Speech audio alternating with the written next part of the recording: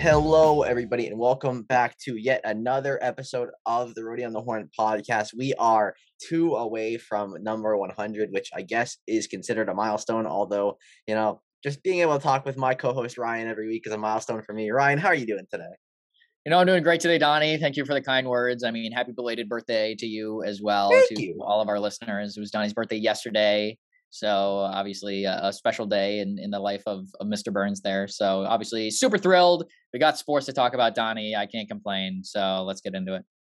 Yeah, and it's really interesting because we are at the time of year where usually both the NHL and NBA have the playoffs going on at the same time. It's kind of a disaster for scheduling. I think I remember talking about last year how there were like 9 or 10 playoff games on the same day, and we were just saying like you can only do so much to keep up. But this year we have a little bit of a different scenario, which is going to be interesting and probably good for the viewership. NHL regular season still going on, NBA in full swing in the first round of the playoffs. But I guess we can start off with the NHL, specifically the Western Conference race. As we've noted, the East has been pretty much locked up for weeks now. We've known who's going to make the playoffs, which is sad. It's a very unfortunate reality. But only 8 teams make it. It makes sense. However, out west we have one of the more interesting races I would say that we've seen at the end of the year in the playoffs, given the teams that are involved. So currently at the top of the wild card, we have the Nashville Predators, who I would say look semi-safe, although tough schedule, playing Tampa, Minnesota, Calgary, Colorado, and then Arizona. But then you have teams like Dallas, who have 91 points, 2 points up on Vegas at 89, same amount of games played, and then 2 more points up on Vancouver there.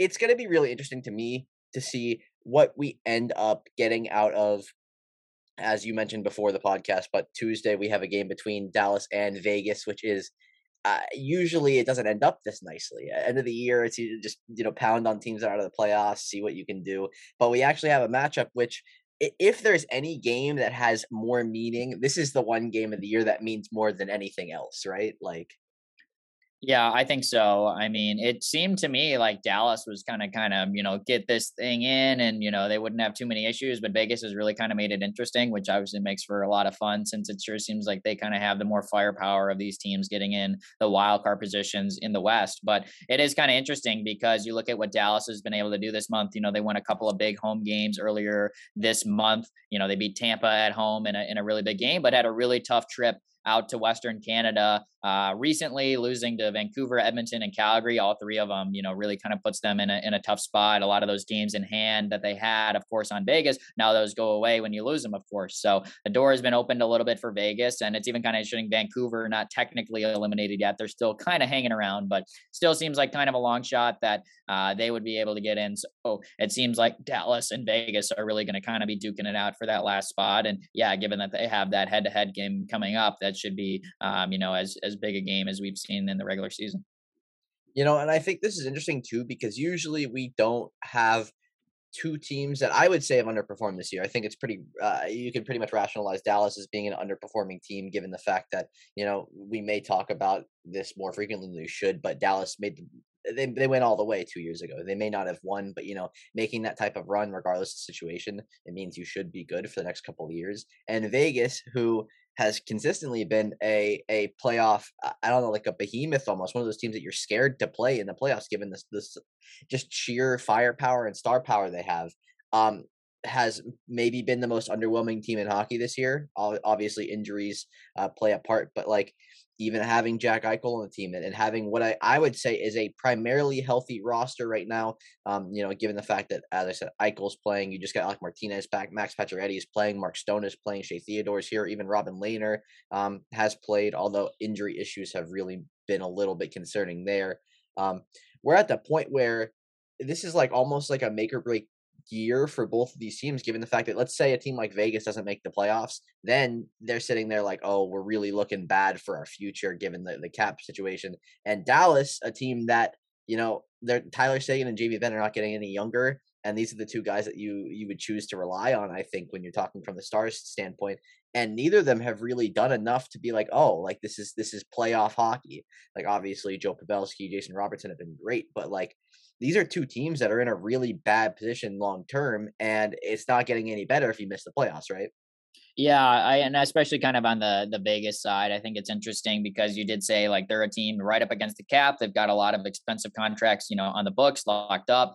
Guys like Petrangelo, Eichel, Stone, all guys they've acquired that have pretty sizable cap hits. They also extended Zach Whitecloud already, who's been pretty good for them on the back end. His contract will be going up, so they'll be unfortunately losing some of their depth. That's always kind of some of the casualty that you'll get at the end of the season. A guy like Nicholas Waugh is a restricted free agent at the end of the year. Matthias Janmark's been pretty good for him since they acquired him from the Blackhawks last season. So sure seems like it's going to be tough for them to keep around some of those guys. And over the next couple of years, they will start to lose some of that depth. That they've been able to, really kind of feast on lately. So definitely an important year for Vegas to, at least see if they can make it interesting, get in the playoffs. Obviously, if they get that second wildcard spot, they're able to jump Dallas. That would make for a really fun first round match with the Avalanche, which, certainly would seem to favor the Avalanche. I think they were definitely the favorite in that conference in the West for sure, but Vegas should definitely be able to put up a good fight, especially since they've been in playoff hockey mode, the last month or two, you could even argue. So they're definitely going to be, ready to go and already kind of have turned that gear up a little bit. And then kind of on the Dallas side, I always kind of thought their roster was pretty good. They haven't necessarily had the season they were kind of hoping, but I think they've gotten some good goaltending with Jake Ottinger, and some of their forwards have kind of stepped up for them. Jason Robertson, Joe Pavelski have been pretty good. It hasn't even been necessarily Ben and Sagan that have carried the way, even though they've been good players for sure. So it's been interesting to follow the West. And yeah, as you also kind of outlined, Nashville, there's a chance that they could miss just given they have a tough schedule, but they certainly have put themselves in a position where they just kind of have to win one or two of their final 5 games to be able to kind of secure that spot. Yeah, and if you want to look at the Money Puck playoff odds, they have Nashville at 97%, the Kings just behind them at 96, and then you drop down to the three remaining teams with Dallas at 72%, Vegas at 33%, and Vancouver at a solid 1.8%.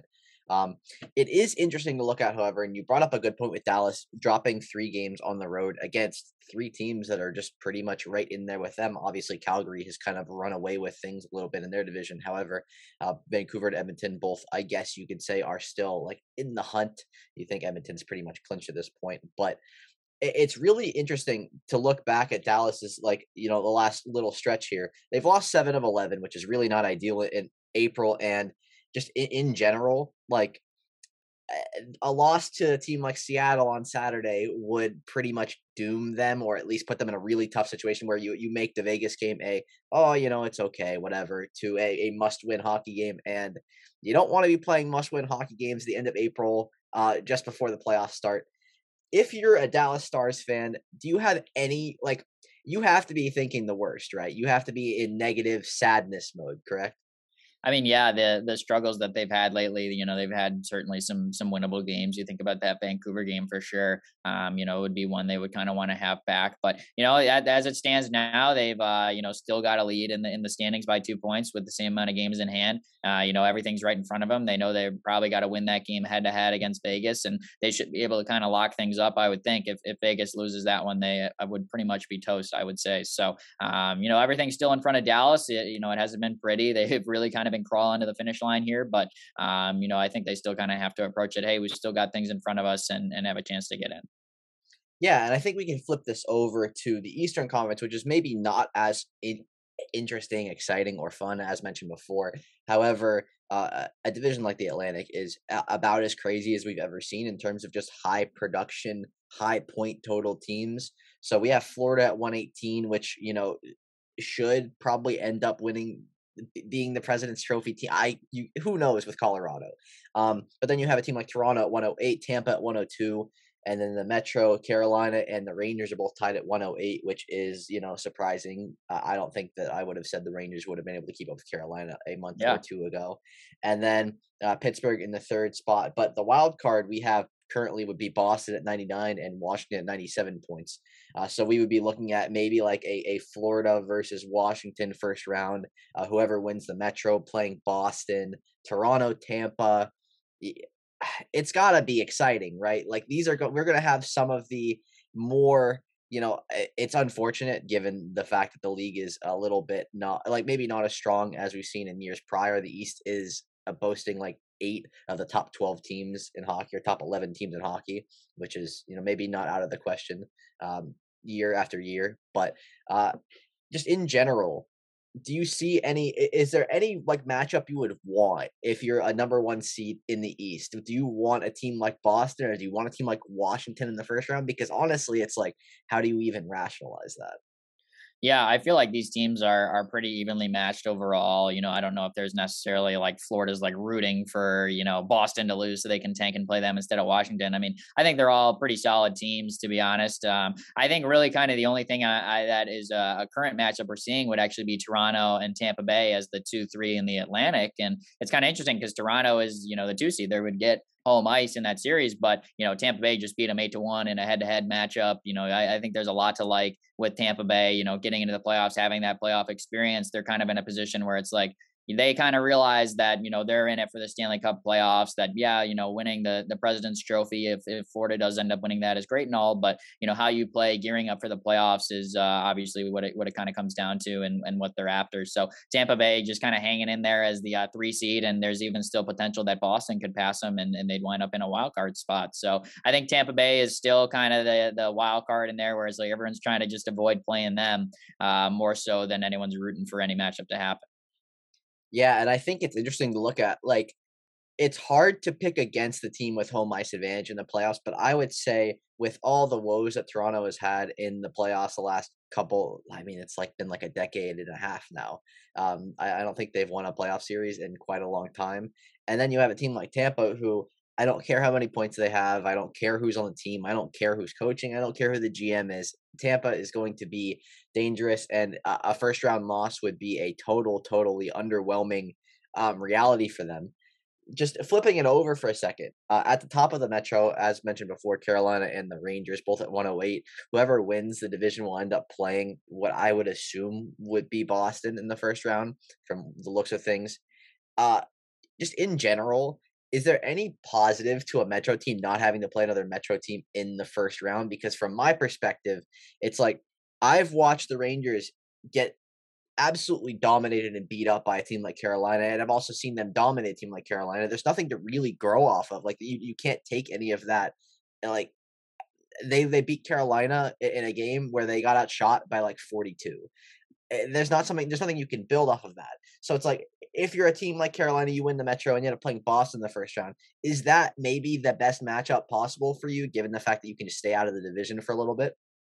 Yeah, I think it's interesting because kind of on that note, like one of the reasons the NHL kind of went to this format is to, keep teams that are familiar with each other playing against each other. So maybe there could be kind of that inherent value where it's like, oh, we're playing someone out of our division where we still have some familiarity, but we know how important matchups are once we get into the Stanley Cup playoffs, especially in a series, how you're matching up against their top line with whatever deep pair you're sending out, whatever forward group is essential. So, teams that have so much familiarity against each other that play in division, they may already kind of have a little bit more kind of research or scouting or an idea of how they want to match up. So if you get a situation where, you win your division and you're able to play a wild card team that's from the other division in your conference, then maybe there is a little bit of value there. But I think just with given how balanced the East is, we've been talking about it all year, Donnie. Like we know who these 8 teams are that are getting the playoffs. Like, you wish every year it was kind of this discrepancy where it's like, oh, there's clearly 8 teams that are good enough to make the playoffs and the rest of the teams are not making it. It doesn't always work out this perfectly, but it certainly does this year in the East, where I think they're all kind of clearly clumped up as that top 8 group. So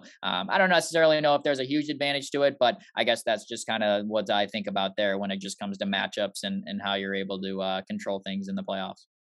Yeah, I definitely agree with you, and I think it's interesting because, like a team like Toronto has played Tampa 1,000 times. Like they've played so frequently, and it still seems like they can't figure out how to win these games consistently. And obviously, it's easier said than done beating teams in the division. But you go from beating a Tampa team 6-2 earlier in the month to losing 8-1 with the same personnel on the ice, and it really just if you're coaching the Leafs or you're a video coach in the Leafs, you got to be sitting there like, what can I do to help really make the difference here? Because there has been no difference made. Like everything's just been such a shit show.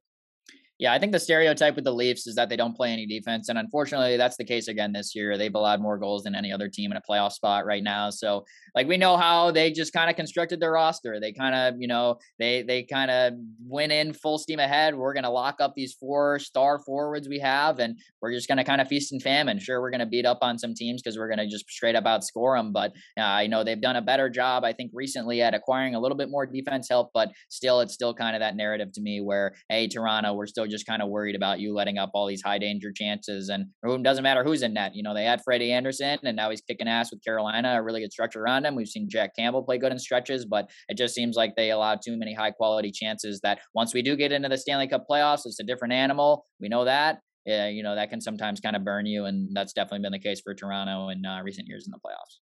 Yeah, and it's interesting before we move on to greater pastures in the NBA. Um, Jack Campbell was at like a 930, 935 for most of the year, or a good chunk of the year in the start of the year, and now he's down to like barely a 910. And Shalgren, who was in last night for the beating that he took, is an 882 backup goaltender now. Um, usually you would say, oh, maybe the goaltending's not great, but I think you bring up a good point saying like the defense is really bad. The defense is very mediocre. And as much as you'd like to say, oh, like it's great that we have Mark Giordano now, like as adding a 38, 39-year-old defenseman to a core of defensemen who don't play defense, like Morgan Riley, I would say is more of an offensive defenseman, at least how he has developed himself, more of a power play guy rather than what you're looking for. And TJ Brody's always been kind of like oh, I'll add some assists in here. I'll play a okay defense, yada yada yada. But we're at a point where if you're playing Tampa Bay in the first round, you got to be a little bit better. And it looks like if there's any indication from last night's game, it's going to be a real mess for them. Yeah, just seems like that's kind of the problem they always run into. And like I said, I mean, yeah, Mark Giordano, a little bit better ad when they traded for Muzzin. I thought that was good. When they signed TJ Brody, I thought that was solid. They've been bringing up Tim Liljegren. Like they're trying. I can see Kyle Dubas. He's well aware. Like, hey, we need to fix this defense, but we still just have kind of yet to see a time where the Leafs have really been able to kind of play shutdown defense. And I think also part of that, on that note too, is also like maybe it's their forward group. Maybe they need to be a little bit more defensively responsible. Like we know how great Matthews and Tavares are in terms of their scoring ability, but I sometimes wonder. They lost a guy like Nazem Kadri, who was so known for outstanding he was at defense, and obviously he's been such a good scorer for Colorado before he got injured. But you wonder if maybe the forwards they need to start getting a little bit guys who are a little bit more defensively responsible, especially in their bottom six. I could say, as just kind of touching on the matchups thing. If you have forwards that are able to help out that decor a little bit, you could maybe start to see things. But they're trying. Like I said, Kyle Dubas, I can see the vision. He's trying to fix that defense, but I just I'm still skeptical that they're quite there yet, and they would be able to take down a team like Tampa in the first round, which is who they're currently matched up with. Yeah, I think that's very reasonable, and it'll be interesting to see just where they end up. Obviously, they should have home ice for the first round, but after that, it could be really dicey with everybody else being just maybe like a smidge better than Toronto is, even with the great performance we've had this year. I think we can shift this over to the NBA. We have playoffs. Usually, as I said before, the NBA and NHL playoffs are going on at the same time, so there's like an overload of sports. Whereas now, we're kind of at the end stretch of the NHL season. However, the NBA has been in the playoffs for about a week now. And I guess we can start off with the Eastern Conference. Not a whole lot of competition outside of Milwaukee, Chicago, tied 1-1. We have Miami up 2-0 on Atlanta, Phillies up 3-0 on Toronto, which was a series that I think pundits in general were saying, oh, this could be close. Like, this is a good matchup for Toronto. Their stars should be able to hang, and that has not been the case in terms of winning games. And then Boston, Brooklyn, which I think we were both a little bit more bullish on Brooklyn's ability to hang around in the series. Obviously, you can't really pick and choose through a series like Boston Brooklyn, given the fact that we watched game one end on a very interesting like spinning layup at the Yeah, buzzer, which doesn't usually happen. Usually the 3-pointer is taken and bang. Instead you get a layup and whatever wide works, open right? layup too. Yeah, He did get wide open, spinning off of Kyrie Irving. yep. Unfortunate for Nets fans, Nets faithful. And then game two did not go very well either. We saw Kevin Durant shoot 4 of 17, which is very very uncharacteristic, I would say, for Kevin Durant, who feasts in the playoffs, and then Kyrie Irving 4 of 13, not great. Just in general, before we get to your Chicago Bulls, a series that I think both of us were like, maybe not gonna be great. Um, Has anything really stood out to you in the East that's been super surprising? Like, obviously, I think we all expected Miami to do pretty well against Atlanta. Atlanta is still a young team, pretty much juiced up by Trey Young. Not a bad thing. You need to make the playoffs to get better. And then I think it's pretty clear that Philly is a feast or famine, going to be a playoff monster as long as those guys produce. And it's like we saw Wednesday night, Joel Embiid overtime. He was built different. Has anything in the Eastern Conference really surprised you at all?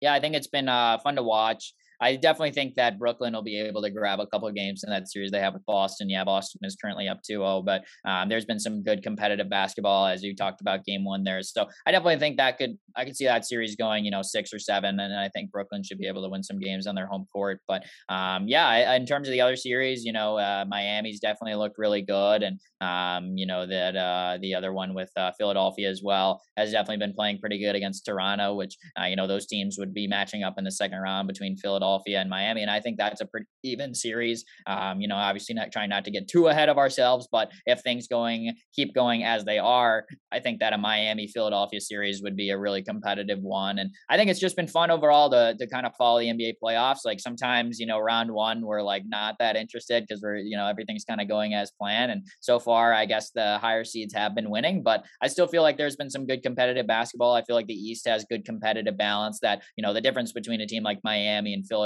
the ones and the four, is really not all that significant. So I think that sets up for a lot of good basketball that we should be seeing in the next couple rounds in the East. Yeah, and just touch in on your Chicago Bulls, a team that played Milwaukee extremely poorly throughout the season. Did not win a regular season game, if I'm not Right. mistaken, there, which is not a very exciting reality given the fact that they played them before the playoffs started and they lost by 21. But you come out there, you lose game one, a close game one, which is maybe not the worst thing in the world, and then you build off of that in a game two victory where the Bucks suffer a massive, massive blow, losing Chris Middleton for the series and probably for the playoffs. A couple weeks, not easy to heal from leg injuries. Just in general with the Bulls, it's a really interesting position that I don't think either of us anticipated them being in. They've built themselves a definite spot to win the series against a Milwaukee team that I think you could say, oh, like this is the team that's going to win it all this year. If there was any team to pick out of the East, I think they were probably the one, right? Yeah, I thought so. I honestly thought this was going to be the most lopsided series that we were going to see in the first round in the East, just because, as you mentioned, Milwaukee's had so much success against the Bulls head to head. And the Bulls hadn't won a game in Milwaukee since 2017, which was something I was telling everybody while watching these first two games. I was just so skeptical to see it just because it had been so long. But, game one, the Bulls played really strong defense, but struggled to score. I think both teams really struggled to score in that game, but kept it competitive. And then, in game two, they were able to knock them off and get a win in Milwaukee, as I said, first time since 2017. So, I think this could be a longer series than we maybe initially thought. It's been nice to see guys like Nikola Vucevic and DeMar DeRozan, some veterans that, have played great basketball in the regular season for a long time. DeRozan's even been good in the playoffs, but they've really kind of been showing out. And I think Vucevic specifically has kind of been a tough matchup for Milwaukee to kind of keep up on, just a big, good ability to shoot from the outside as well as rebound and finish inside. So he's been a kind of a nice guy to be following for the Bulls. And yeah, they've really kind of just bought in that, team defense, Alex Caruso kind of thing where, hey, we're all trying to just stop Giannis.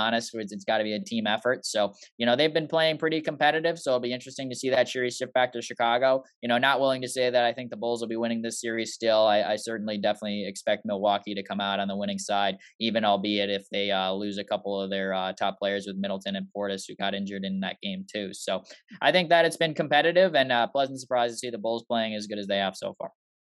Yeah, I mean, you look at Chicago. Chicago is a team that is just uh, maybe like more nitty gritty. Just they're gonna fight you. They're gonna grind. They're gonna play. And I think a lot of that comes from Alex Caruso. The addition of Caruso from my Lakers to your Bulls has There been you go. just a beautiful thing to see. It's nice to see a guy like Alex Caruso who doesn't look like he should be out there and working as hard as he does.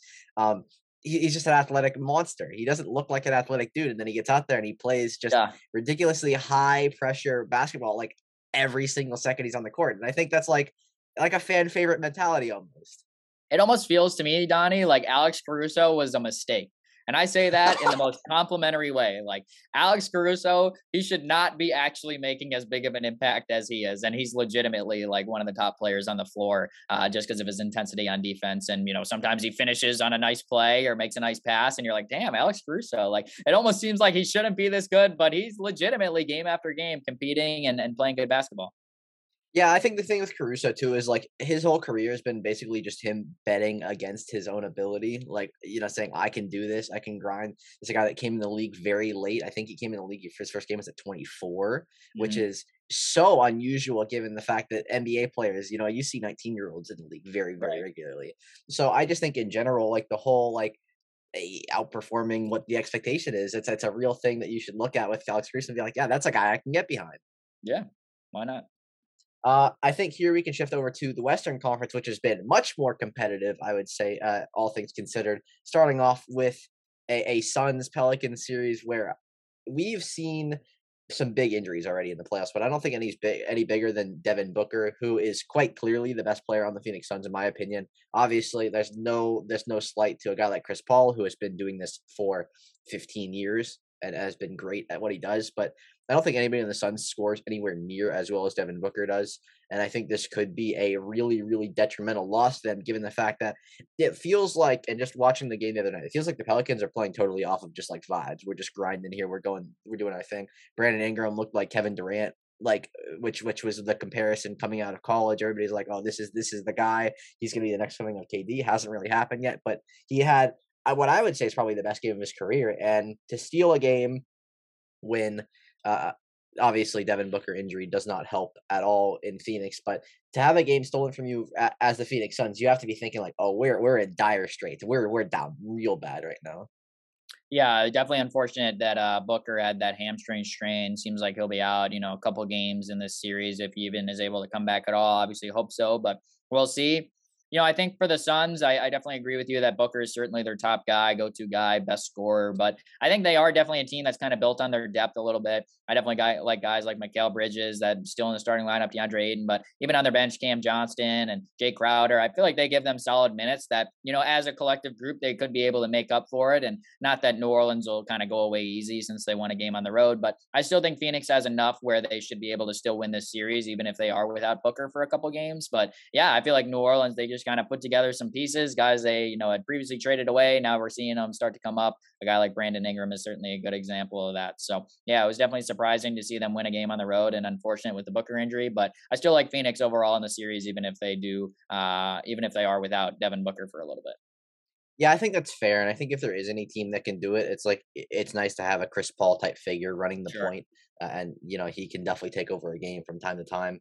I Definitely. think it's interesting to me to see not only Phoenix being close, but we also saw Memphis, Minnesota, which is a series that I don't think anybody was really like talking about. It's not a super exciting matchup. Let's be realistic here. It's like the Grizzlies are good, but it's John Morant or bust for the most part. Obviously, they have good players on the team. Like Desmond Bain has been very, very. He's a contributor every single time he's on the court. But we saw a very interesting first two games. Pretty much back and forth. They kind of grinded them out. Uh, not really close. And then game three comes around, and we're talking about this is a Minnesota team that put up 39 in the first quarter, pretty much dominating, up 18, and then at halftime they're still up 9. They took a big lead in the third quarter, and then the fourth quarter they outscored by 25, ended up losing the game by 9. First off, you give up a 26-point lead in a playoff game, your coach should be fired. You should be basically rebuilding the entire team. You look bad. You look really bad. And there were some mentions on social media. Karl-Anthony Towns saying, and when they were up big, "Oh, you're back. You're in Minnesota now. This is different." And then it turns out Minnesota was not different at all. They blew a massive lead. Karl-Anthony Towns had 8 points on the Yeah. team. It's his team. This is his guy. Um, but the John Morant triple double, Desmond Bain with 26, and you blow a 26-point lead and end up losing by 9. Uh, the biggest slap in the face you could have in the playoffs is losing a game after you're up 26. Like there's no argument there. Yeah, that one's definitely tough to come back from, and yeah, there was definitely some criticism of Cat after that game for not having as strong of a performance as we're accustomed to.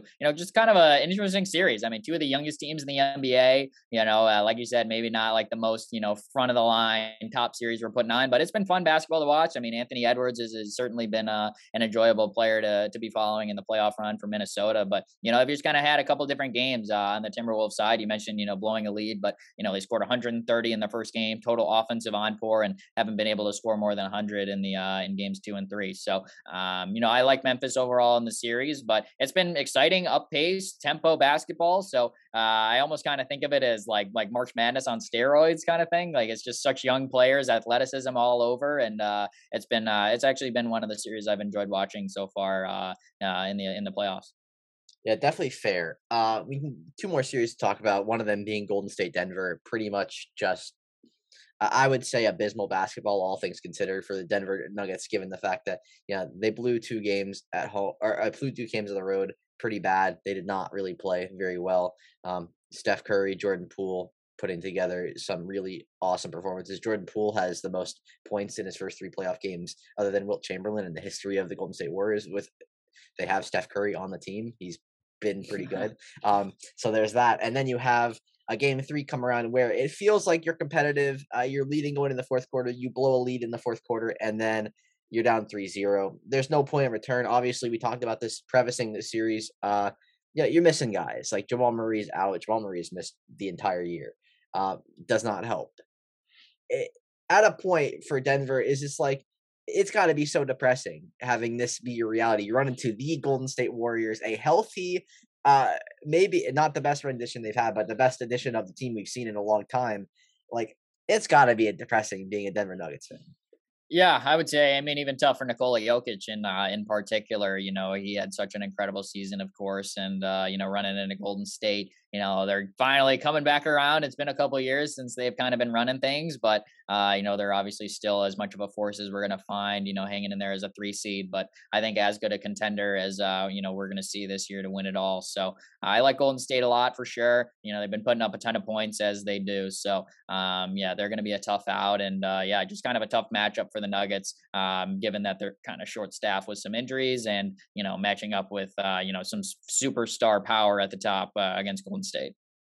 Yeah, definitely fair. And I think we can move on to the final matchup, the one that I think both you and I will agree on has been one of the more interesting storylines, given the fact that the Dallas Mavericks playing the Utah Jazz without Luka Doncic, who I think you could rationalize as a top 5 player in the NBA.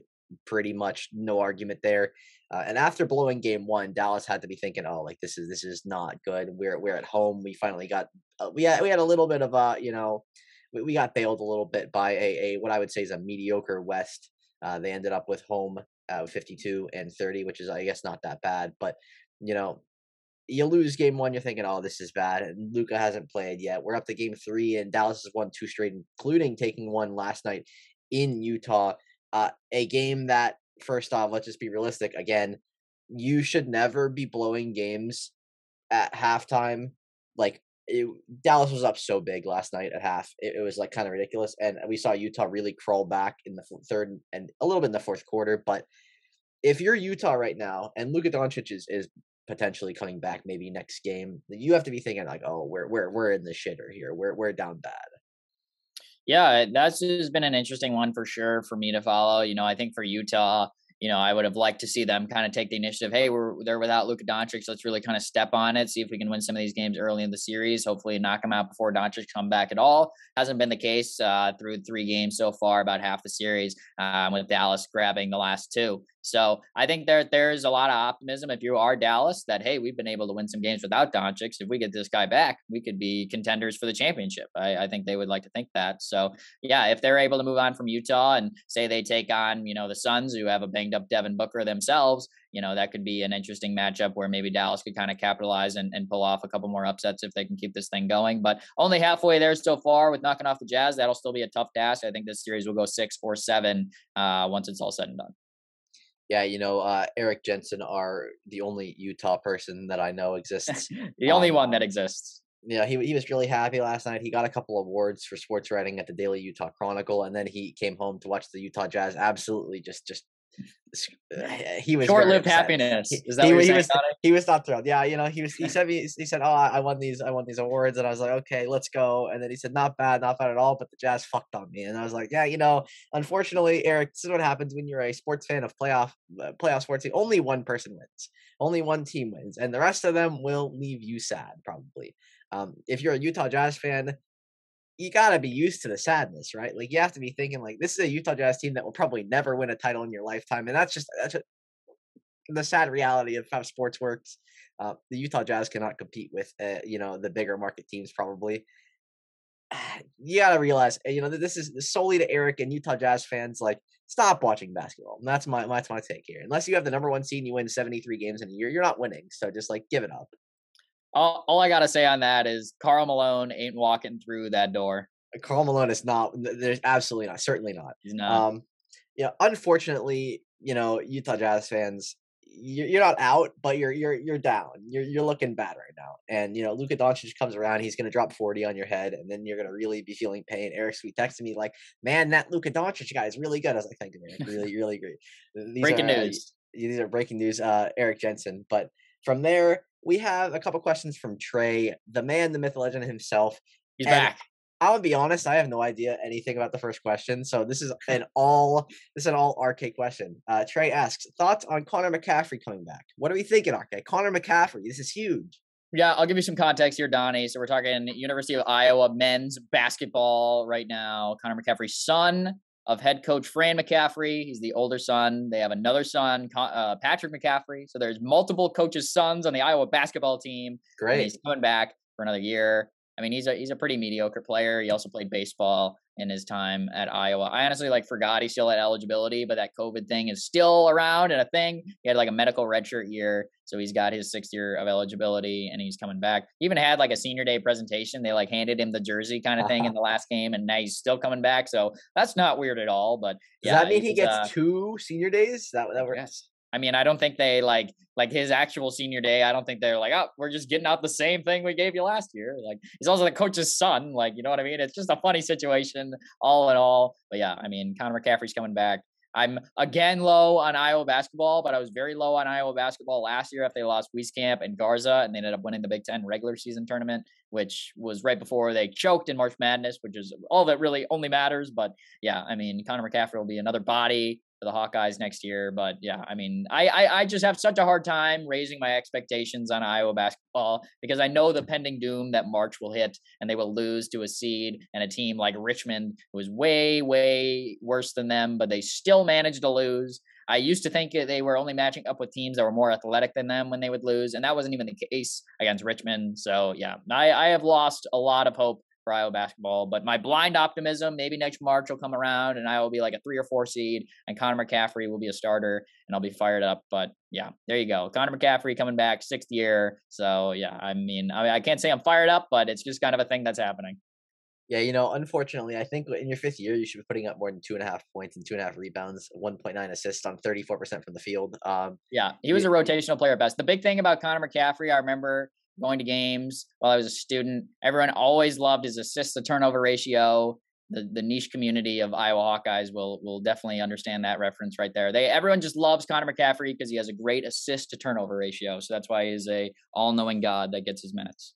Yeah, I'm seeing it. It's like a 4 or 5 assist turnover ratio. That's Great what for it him, is. obviously, but everything else, not a whole lot of Not production good. there. He can't shoot, so that's a You, problem. congratulations on being the coach's son. That's really just an accomplishment that has Sure. carried you through 6 years at Work. Iowa. Proud of you. Future coach. Yeah, that sounds about right. What are you? Is he playing for the NBA? Like, what are you thinking when you go to? When No, you're a 6 year player, like the chances are you're probably not. You're probably not making the he's big not. leagues. He's definitely not going to the National Basketball Association, unfortunately. Yeah, he would have had to put up. He put up 0 points against Richmond in 23 minutes as a guard, so I'm thinking that's probably not ideal. Yeah. But we have a final question for Trey that I can actually answer. But we'll start off with you, RK. What's the biggest surprise, or some of the biggest surprises so far of the NBA playoffs? Obviously, we're about a week in, and as discussed, there's been some interesting stuff going on. Yeah, I think certainly the Bulls have surprised me. Them, being competitive with the Bucks in Game 1, and obviously taking Game 2 on the road was certainly a big surprise for me in that one. And then, I mean, just surprises with kind of the injuries that have come up. Of course, we're still without Doncic. Devin Booker getting hurt is unfortunate for sure. So that's obviously something you never love to see. But yeah, I think those are kind of some of the big surprises so far for me, that the Bulls have, to this point won a game, and won a game on the road. Nonetheless, was definitely a big surprise for me through the first week or so of the playoffs. Yeah, I think that's pretty much covering all of it. I would say one thing. I think that it's shocking that the Denver Nuggets have not won a game and look to be swept. We're seeing Nikola Jokic. He put up 25, Right. 10, and 6 in the first game, 26, 11, and 4 in the second game, and 37, 18, and 5 in the third game. Usually when you have a performer, a big man doing things like that, you're going to win one of those 3 games. Unfortunately for him, the rest of his team is mediocre without, healthy players. So that's kind of how that goes. I think it's going to be very interesting. I think in a week from now, we're going to be talking about some things that we were wrong on. I'm sure somebody is going to shock us, whether it's the Utah Jazz or somebody else along those lines. It's going to be interesting to see. I enjoy basketball playoffs. I don't enjoy the NBA regular season, hence why, we didn't really talk about it much. But we keep up. We do our job, and that's all we're looking for here. Yeah, I've actually been excited to watch the NBA playoffs. Like I said, I feel like it's a little bit more open. And then through a couple of games, I'm like, maybe the Warriors are just going to steamroll everyone again. I don't know, but it's been fun to watch. Like I said, even like the Memphis series, which I know Trey is tuned into as a big Grizzlies guy. That's been a fun series against Minnesota. Honestly, like really good basketball. Like I said, super up pace, up tempo, young players. So it's actually been really, really fun to watch, and I've enjoyed it more than I expected to, for sure. Yeah, definitely think that's fair. Next week, RK, just before we exit out of here, we have the NFL draft coming up. I'm sure we will have some sort of NFL, maybe a mock in the first round, something like that. Or at least, we run through some of the picks. Obviously, when you get to pick 27 in the first round, you're just like, there's probably no way you're predicting that one correctly with how risers and fallers work. But I think we can almost guarantee some NFL content next week. How does that sound?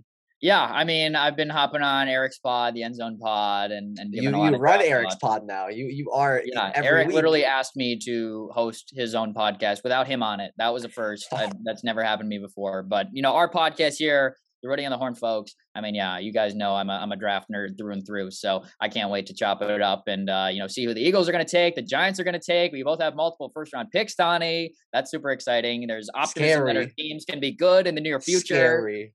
I love to see it. So yeah, you guys know NFL draft. Literally, probably I think it's fair to say it's my favorite day of the year. Honestly, like I think at this point I've said it's one of my favorite days of the year. Enough. It's literally my favorite day of the year. I love the NFL draft. Yeah, instead of like Christmas or like one of those days, his birthday, he just enjoys the NFL draft, and that's Tell me who the Eagles are respectable. taking in the first round. That's my Christmas present. Yeah, I mean, especially when you have multiple picks. Both of our teams have a lot of assets in the top 100 or so of the draft, which Yeah. is interesting given the fact that the Giants usually blow those picks pretty regularly. But we have New a GM. new front office, so I'm thinking, Yes. we might actually pick somebody Optimism. that'll play. Scary. We don't want Eli Apple. We want somebody that's relevant. So Yeah. that's what we're going with here. But yeah, RK, you want to outro us out here? Yeah, of course. Obviously, I mean, we just talked about previewing the NFL draft. I mean, Sheck West, he'll share his thoughts on the NFL draft when he's on our Massive podcast NFL next fan. week. Massive. Of course. Oh, the biggest. He's the only one bigger. He's the only person a bigger fan of the NFL draft than me, actually. So he's really looking forward to coming on next week, of course. So shout out to Sheck West. He'll be on, and shout out to you guys. End of the podcast, folks. You guys made it through. It's kind of actually just a chill week in sports. We've had some baseball going on as well. Of course, we had our friend Dan on last week to kind of chop it up on our thoughts there in the fantasy baseball street. So definitely check that one out if you guys missed it. But yeah, just kind of cruising through another week in the world of sports. Hockey getting closer to the playoffs. Basketball underway in the playoffs. So it's definitely a fun time of year once those get going in the postseason. So we're glad you guys are here for it. Thanks, everybody. Again, end of the podcast, folks. You guys are the best. Take it easy, everybody. Peace out. Peace. Life couldn't get better. This gon' be